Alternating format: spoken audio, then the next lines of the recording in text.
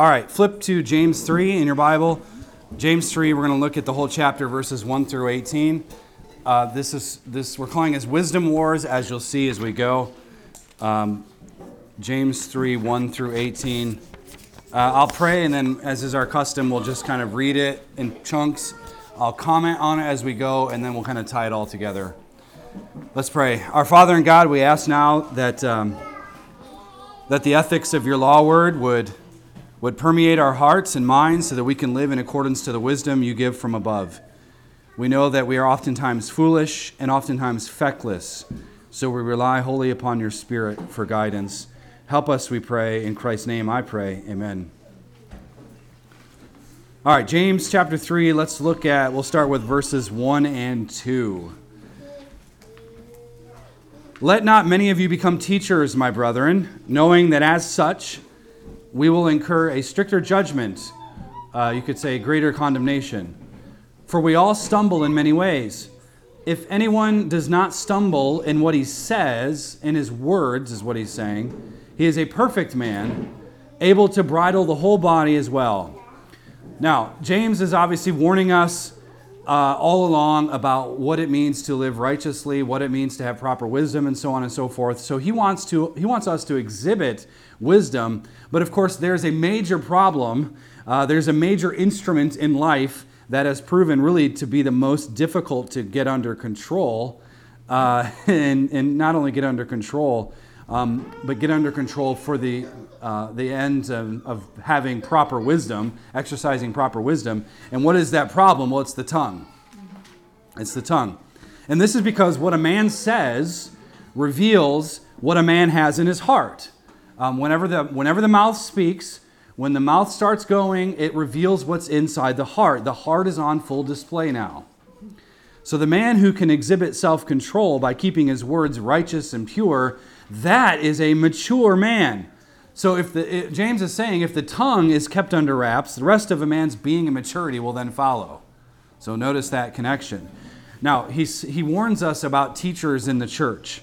Not many should be teachers. And part of the reason he goes after them is because for teachers, their livelihood depends on the use of words. There is a lot of words that are used. I'm saying more words than you are right now. There's a reason for that. And it depends on the context, of course. But to whom much is given, obviously much is required. That is the principle. Teachers are absolutely gifts to the church. Many of you could list many people along the way that have impacted you most. Aaron and I were just talking about Dr. Gary North and one of his books. And, people who have not only just produced content and writing and all these different avenues, they are a blessing for the church. They can really assist the church and shape the church for the goal of the kingdom. So we acknowledge that, prophets and teachers and evangelists and shepherds and so on and so forth. They're gifts to the church. But James says that greater condemnation comes to them if their words are not ethically pure and orthodox. As Cody read from that passage, and what Jesus tells us is, look, every idle word is judged. Don't think that words, you can just throw them around like they have there's no recourse, there's no penalty for them. God judges those things. So we're now introduced to this idea that the use of words, both externally and internally, that's what drives a man. If he can keep his words in check, men, women, and children, all of you, if you can keep your words in check, James says that the rest of the body will follow. And now he's going to illustrate it for us. Look at verses 3 and 4. Now, if we put the bits into horses' mouths so that they will obey us, we direct their entire body as well. Notice that. Look at the ships also, though they are so great and are driven by strong winds, are still directed by a very small rudder wherever the inclination of the pilot desires. So, when a bit's placed in the mouth of a horse, we can tame the animal. And of course, for horses, it's incredibly essential because then you can make the horse go where you want it to go. Unless, of course, it's a stubborn horse that hasn't been tamed, and then good luck, you're going to get kicked off. But for by and large, that's the principle of riding a horse. The bit is absolutely, it's small, but it's essential for getting the horse to do what it is you want it to do.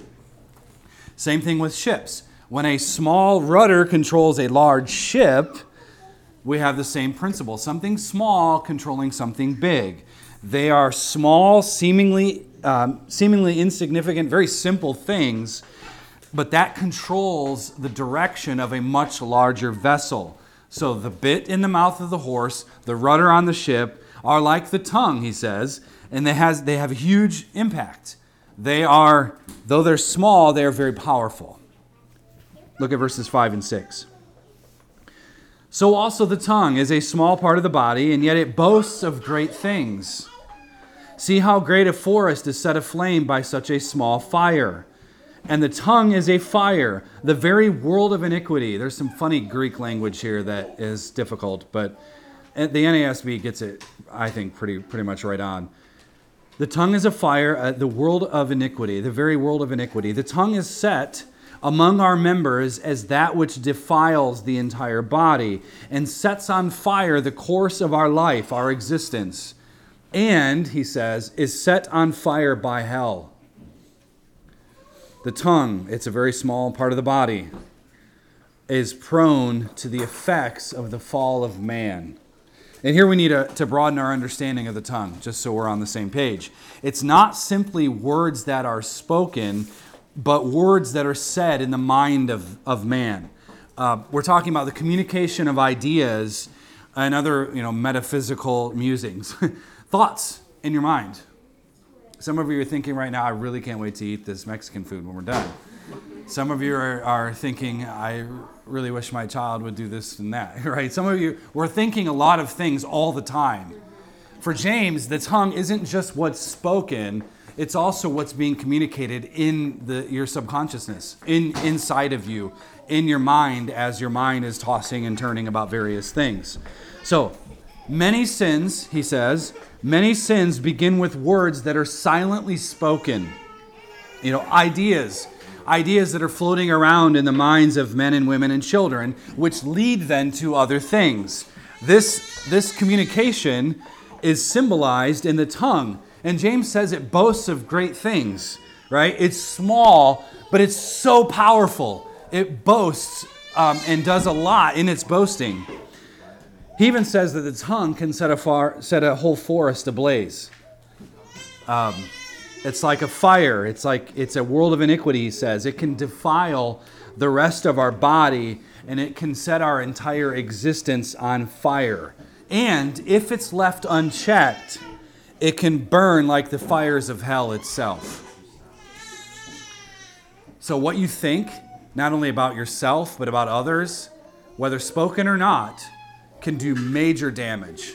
Major damage. Now, I could not find a commentary that would suggest what I'm about to suggest. So you be the judge. You be the Berean here, because I don't know, maybe I'm right, maybe I'm wrong. But I think that James is very much intentionally using the analogy of the forest, because in the Bible, trees are men. In fact, James Jordan spent some time tracing the symbolism of trees in the Bible, signifying men. And when I read this, I was also thinking of Mark chapter 8. The blind man who was healed in Mark 8, if you recall, he saw what looked like trees walking around. Do you remember that? Interesting detail put in there by the gospel writer. I think James is basically demonstrating how a single person in the body of Christ, all it takes is one person with a tongue set on from the fire of hell, who he can wreck an entire forest. You can wreck an entire fellowship. You can do serious damage in the church. I think that's what his point is. The tongue is like fire. Trees are like men. This is a forest right here. One word that is wrong and set on fire by hell can wreak so much havoc. Look at verses 7 and 8. For every species of beasts and birds, of reptiles and creatures of the sea, think the creation story, right, is tamed. Remember, Adam named the animals. Is tamed and has been tamed by the human race. But no one can tame the tongue. It is a restless evil and full of deadly poison. If only taming the tongue were as easy as taming an animal. James says that the tongue is full of liabilities and it has a super high insurance premium. It can do so much damage that it costs you a lot to keep that thing in check. And why? Why is it full of liability? Why is it full of this high insurance premium cost for having a tongue? Why? Well, because it's a restless evil, he says. It's restless. How quickly can your mind go off track into something either sinful or just plain foolish or unhealthy? Like that. It's restless. The tongue can be restless. It's full of deadly poison. If it's left unchecked, the tongue can essentially spit that poison and ruin people, especially churches, which I think is obviously the main focus of James's letter. He's writing to Christians. Why warn Christians about the tongue? Because Christians can be just as prone to misuse of the tongue as a pagan. See, poison from the tongue, it can absolutely ruin a person. It can ruin your own person. And it can ruin others very quickly. Let's read 9 through 12. With it we bless our Lord and Father, and with it we curse men who have been made in the likeness of God, in the image of God. From the same mouth come both blessing and cursing. It's like, you kiss your mama with that mouth? That's what James is saying. My brethren, these things ought not to be this way. Does a fountain send out from the same opening both fresh and bitter water? That's like salt water. Can a fig tree, my brethren, produce olives, or a vine produce figs? Nor can salt water produce fresh. There is an ethical problem that we must fight against, and that is not just not being double-minded, but also being double-tongued. Blessing God while cursing man, which is in fact cursing God. If you curse the image of God, now we get this as abolitionists, right? We understand the value of human life from conception. That's why we have positions and doctrines and beliefs and actions that back that up. There's a reason we live the way we live. When you curse a man, you are cursing the image of God. You are cursing God. That's why Scripture holds certain penalties for something like murder, for erasing the image of God in a person. You have thus forfeited your life. God is the victim. God is the one who is ultimately that was sinned against. So the Christian position is not, let's bless God and then curse man, but rather it's bless God and bless man. That's the Christian position. Any pretense of holiness that does not result in the taming of the tongue will basically prove a man to be a fraud. And James says, these things ought not to be. I love how he just says it so simply. These things ought not to be this way. They ought not to be this way. Why? Well, again, faith without works is dead. That's what he's been harping on for so long. Faith without works is dead. A fruit tree that doesn't produce fruit is a dead tree. A fountain or a spring doesn't produce at the same time both salt water and fresh water. Fig trees don't produce olives, nor do vines produce figs. The fruit of the tree's production, it has to be consistent with his nature. So that's what Christianity looks like. Look at verse 13. Who among you is wise and understanding? Who among you? Let him show by his good behavior, his deeds, in the gentleness of wisdom. What a powerful phrase. Because speech is the criterion of character, James says that wisdom is needed in order to advance in holiness. Right? Speech tells us about the man or the woman or the child in the moment, which means that when we speak to others, or even speaking to ourselves, we are revealing our hearts. It's wide open for everyone to see. And the way to advance in good behavior, he says, is to exhibit wisdom through the vehicle of gentleness. Through the vehicle of gentleness. But there's a war of wisdom, of course, the wisdom of God versus the wisdom of man. There's humanist wisdom, there's godly wisdom. James is going to show us the difference. Look at verses 14 and 16. But if you have bitter jealousy and selfish ambition, or also you could translate it as strife, in your heart, Do not be arrogant and so lie against the truth. This wisdom is not that which comes down from above, but is earthly. It's natural. And what he means by natural is it's unspiritual. It's of the created fallen order. It's demonic, he says. For where jealousy and selfish ambition exist, there is disorder and every evil thing. Could you find a passage more apt to describe our current cultural predicament? There is disorder. There's jealousy, there's strife. That's worldly wisdom. That's demonic.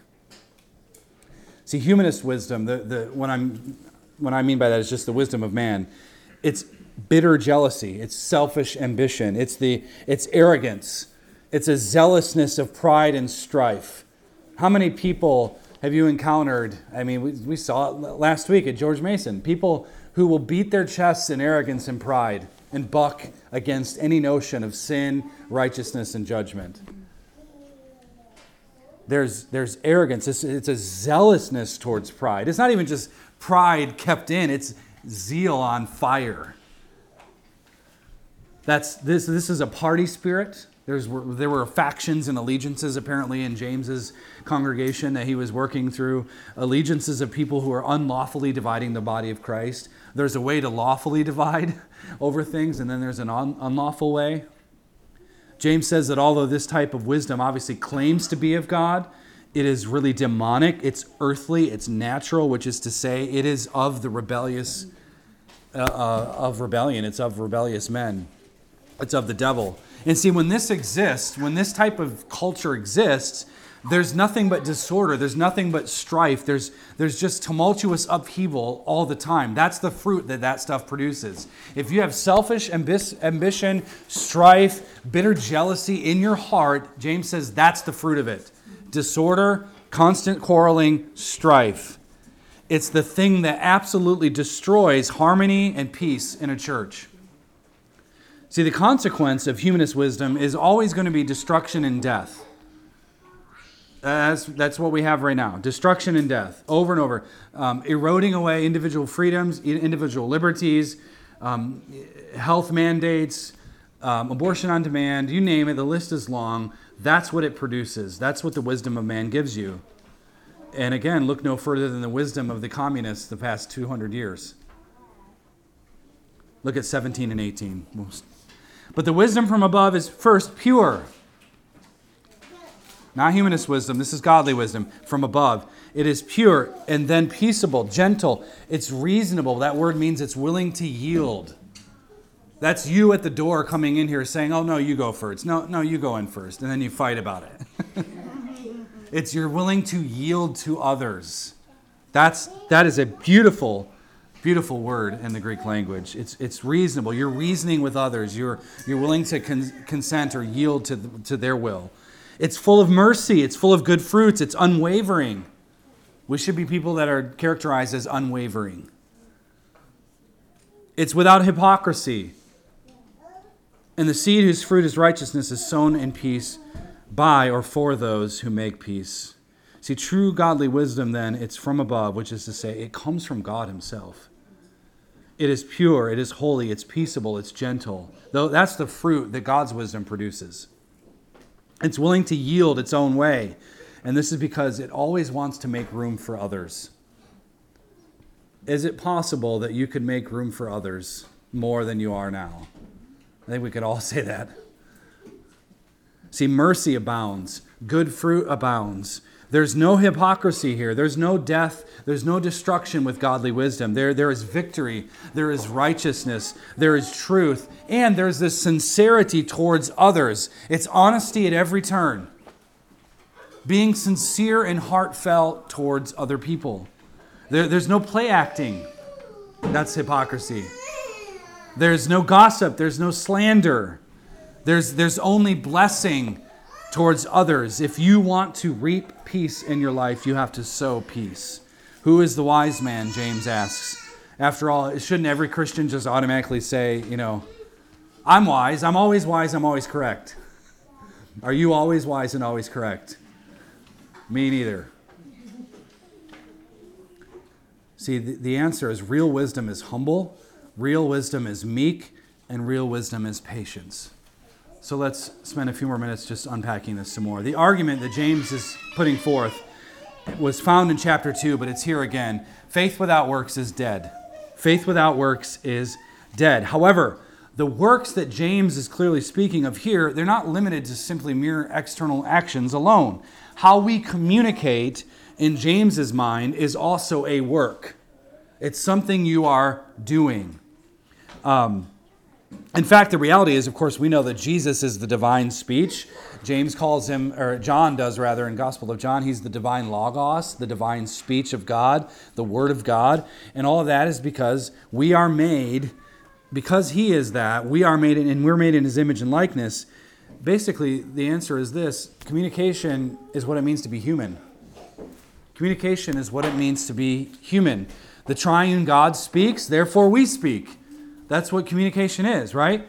But the difference between the Creator God, of course, and his creation is found in our ethical deviation from him because of sin. We're made in God's image, absolutely, but we broke it. Or perhaps maybe more apt to the discussion, we poisoned it. In short, James wants us to be consistent. James wants us to be consistent. Consistency is absolutely the destination of the road of holiness. Consistency is what we all want, or should want, and it's what we all need. Consistency is the destination of the road of holiness.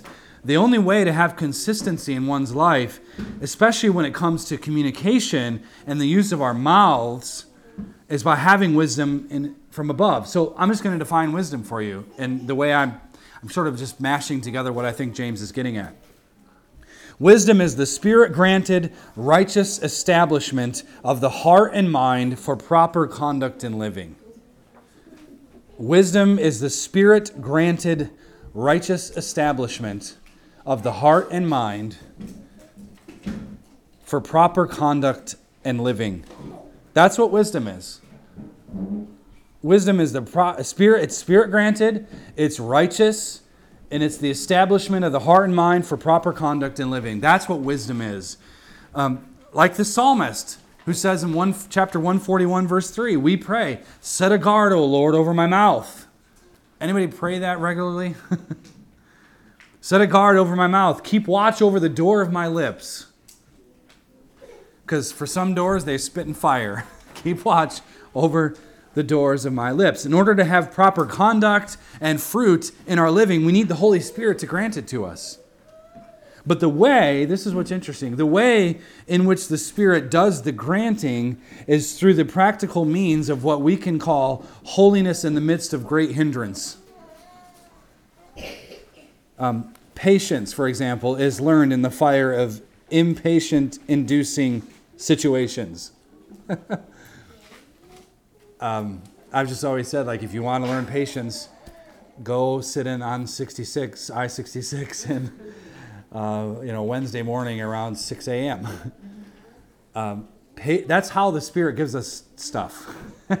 Patience is going to come about when you're in impatient-inducing situations. Humility is learned in the face of pride and arrogance. Humility is learned in the face of pride and arrogance. Situations where you might be tempted to boast in yourself and take pride in who you are. I love this on Shai Linne's his latest album. He had a little interlude with a guy who said his name was MC Goya, and he started rapping for Shai Linne, and he was like, "Look, man, God made me. I'm the greatest. I'm the greatest because God made me." And he was kind of playing on this idea of, look, if we're going to boast in Christ, let's boast in Christ. And there's a way we can kind of couch that in, man, look how great I am. I mean, all glory to God, but I'm great. And there's this false humility there. Integrity, of course, is learned in the face of envy and strife and quarreling and temptation. Integrity is going to be learned in those situations. In all of those things, you'll have Spirit-granted righteous establishment of the heart and the mind for proper conduct and living when you choose to fear God rather than men. Now, James, a lot of people have said this, James is like the New Testament book of wisdom, much like Proverbs, and that's not wrong, and it's not without warrant, of course. It's not an accident. Proverbs, we know, tells us a whole lot about wisdom. Proverbs 1:7, the fear of the Lord is the beginning of knowledge. Fools despise wisdom and instruction. Memorize that. It's a great verse. I take this to mean that true belief, true justified belief, that's what we call knowledge, and the application of that knowledge and maturity, that's what we call wisdom. That's what we call wisdom. And that can only be started and possessed when we fear God, right? There's wisdom that stems from the fear of man, which is carnal wisdom. That's wisdom from below. But then that's the wisdom of demons. But then there's true maturity. There's true wisdom, which comes from above. And the way the Spirit grants it to us depends on where we place our fear. Who are you going to fear most? When you're tempted to talk about someone unrighteously, who are you fearing in that moment? Wherever we place our fear, wherever we're placing our reverence in that particular moment of time, in that particular season of life, where are you going to place your fear? That's going to determine whether or not you're going to be able to exhibit godly wisdom. I think the reason James contrasts these two opposing sources of wisdom is because Christians will be tempted to want to exchange the fear of God for the fear of man. Have we done that before? I have. Remember, James is writing to Christians. And James knows, as do we, that Christians are oftentimes what I'll just call it pragmatism of the tongue. Pragmatism of the tongue. The root problem, as James sees it, is when it comes to wisdom wars, is this pragmatism of the tongue. In other words, saying things, depending on the context, that will give you a leg up against someone. Fueled by strife or envy or selfish ambition, this wisdom of the world, it will say things in order to get one's own way. I mean, we call people like that narcissists. People who are like emotional manipulators, who will quite literally bend any situation to their will by their words. Gaslighting people. And again, James is talking to the church, and it's all over the church.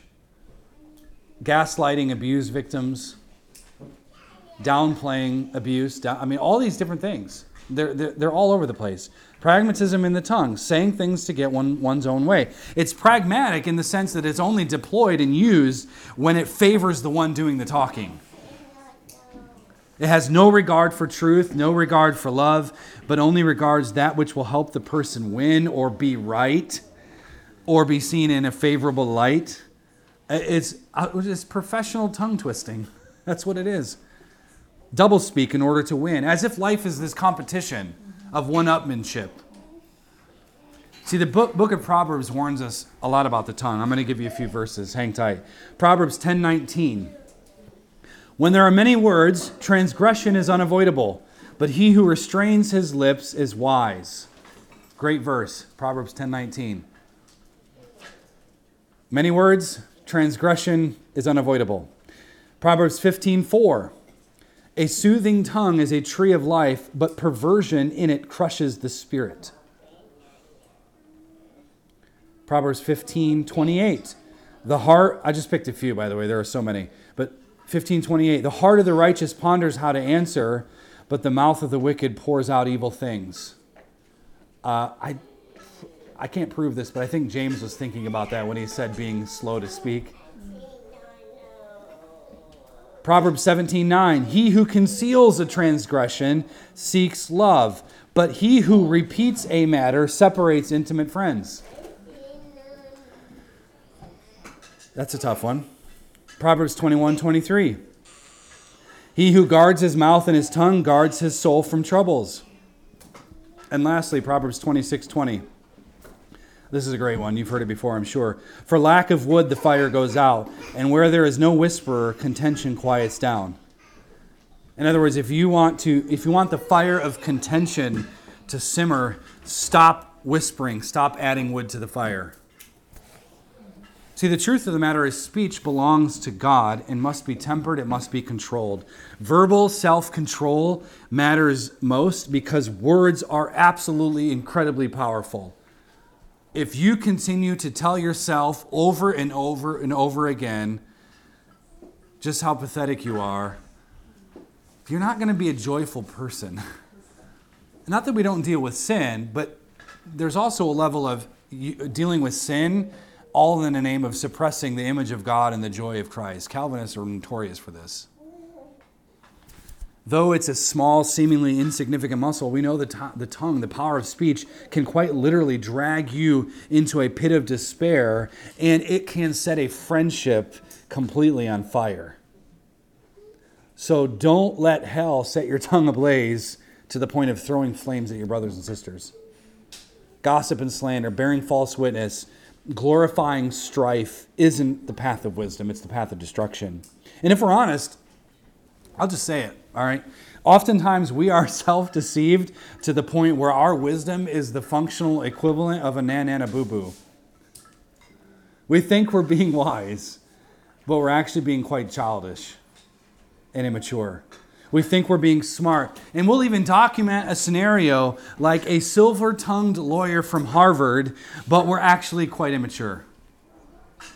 Keeping records of wrongs, right? Running a tallied list. This person did this last year. In fact, last October, I remember this happened. You're on the wrong side of this. Sin is so deceiving that we can think we're being wise in communicating information to someone who doesn't need to know in the first place. But in our hearts, James says in verse 14, we can have bitter jealousy, we can have selfish ambition. I thought you should know that so-and-so said this about you. And I'm just coming to you humbly, but really you're motivated by strife. We can do it. We are good at this. We are good at this. Look, if it isn't pure, if it isn't peaceable, if it isn't gentle, reasonable, if it isn't full of mercy and good fruits and servitude towards others, if it isn't unwavering, if it isn't void of hypocrisy, it's not godly wisdom. It's foolishness. See, if you're not sure what it was that was sown in this relationship, look for what happens when you reap. If you're not sure what was sown, because we don't always know what we contribute to a relationship or contribute to things. But if you're not sure, look what it was that you reaped. If your relationship with a friend or family is marked by strenuous tension, if it's strained, maybe you've sown evil, and you should own that. Perhaps you've been motivated by rivalry or dissension. Perhaps you've forgotten 1 Corinthians 14:33. God is not a God of confusion, but of peace. See, if you want to win the war of wisdom, then you're going to have to look to Jesus Christ. Jesus Christ is what wisdom incarnate looks like. Self-serving wisdom doesn't pour out itself in service to others. Worldly wisdom doesn't want peace. It wants jostling and jockeying for position. It wants quarreling. It wants discord. It wants to use the tongue as a source of pain and rivalry. But it's not with Jesus. Jesus spoke winsomely. Jesus spoke clearly. He spoke, no doubt, with a serrated edge at times. No question about that. But his wisdom was tempered. His wisdom was carefully curated. It was thoughtful. It was always helpful. Wisdom from above, like Jesus who came from above, is easy to offer to people. And it's always easy to listen to. Why? Because there's comfort, there's consolation, there's peace, there's kindness. It's always truthful because it's sown from a heart of grace. So, wisdom from above looks a whole lot like Jesus who came down from above. What is that wisdom? It's self-emptying, it's self-giving, it's meek, saturated sacrifice. And in verse 18, I want to comment on that and then we're done. Peacemakers who sow in peace reap a tremendous harvest of righteousness. He already told us in chapter 1, the wrath of man does not produce the righteousness of God. But peace. Do you want peace in pursuit of truth? Then sow in peace. Sow in a manner consistent with the sower, Jesus Christ. If you're not reaping what you want in your own life, in a relationship, wherever that is, then start sowing something different. Let's pray. God, our Father, we give you the glory. You are the thrice holy God, and we come before you and thank you for this fellowship. Thank you for our gathering. Thank you for our time in your word. And God, I'm convicted, and I pray for conviction for all of us, that we be mindful of the tongue, that we would be in pursuit of godly wisdom in that process. We pray for your Spirit to bring comfort where comfort is due. And God, bring affliction where affliction is due.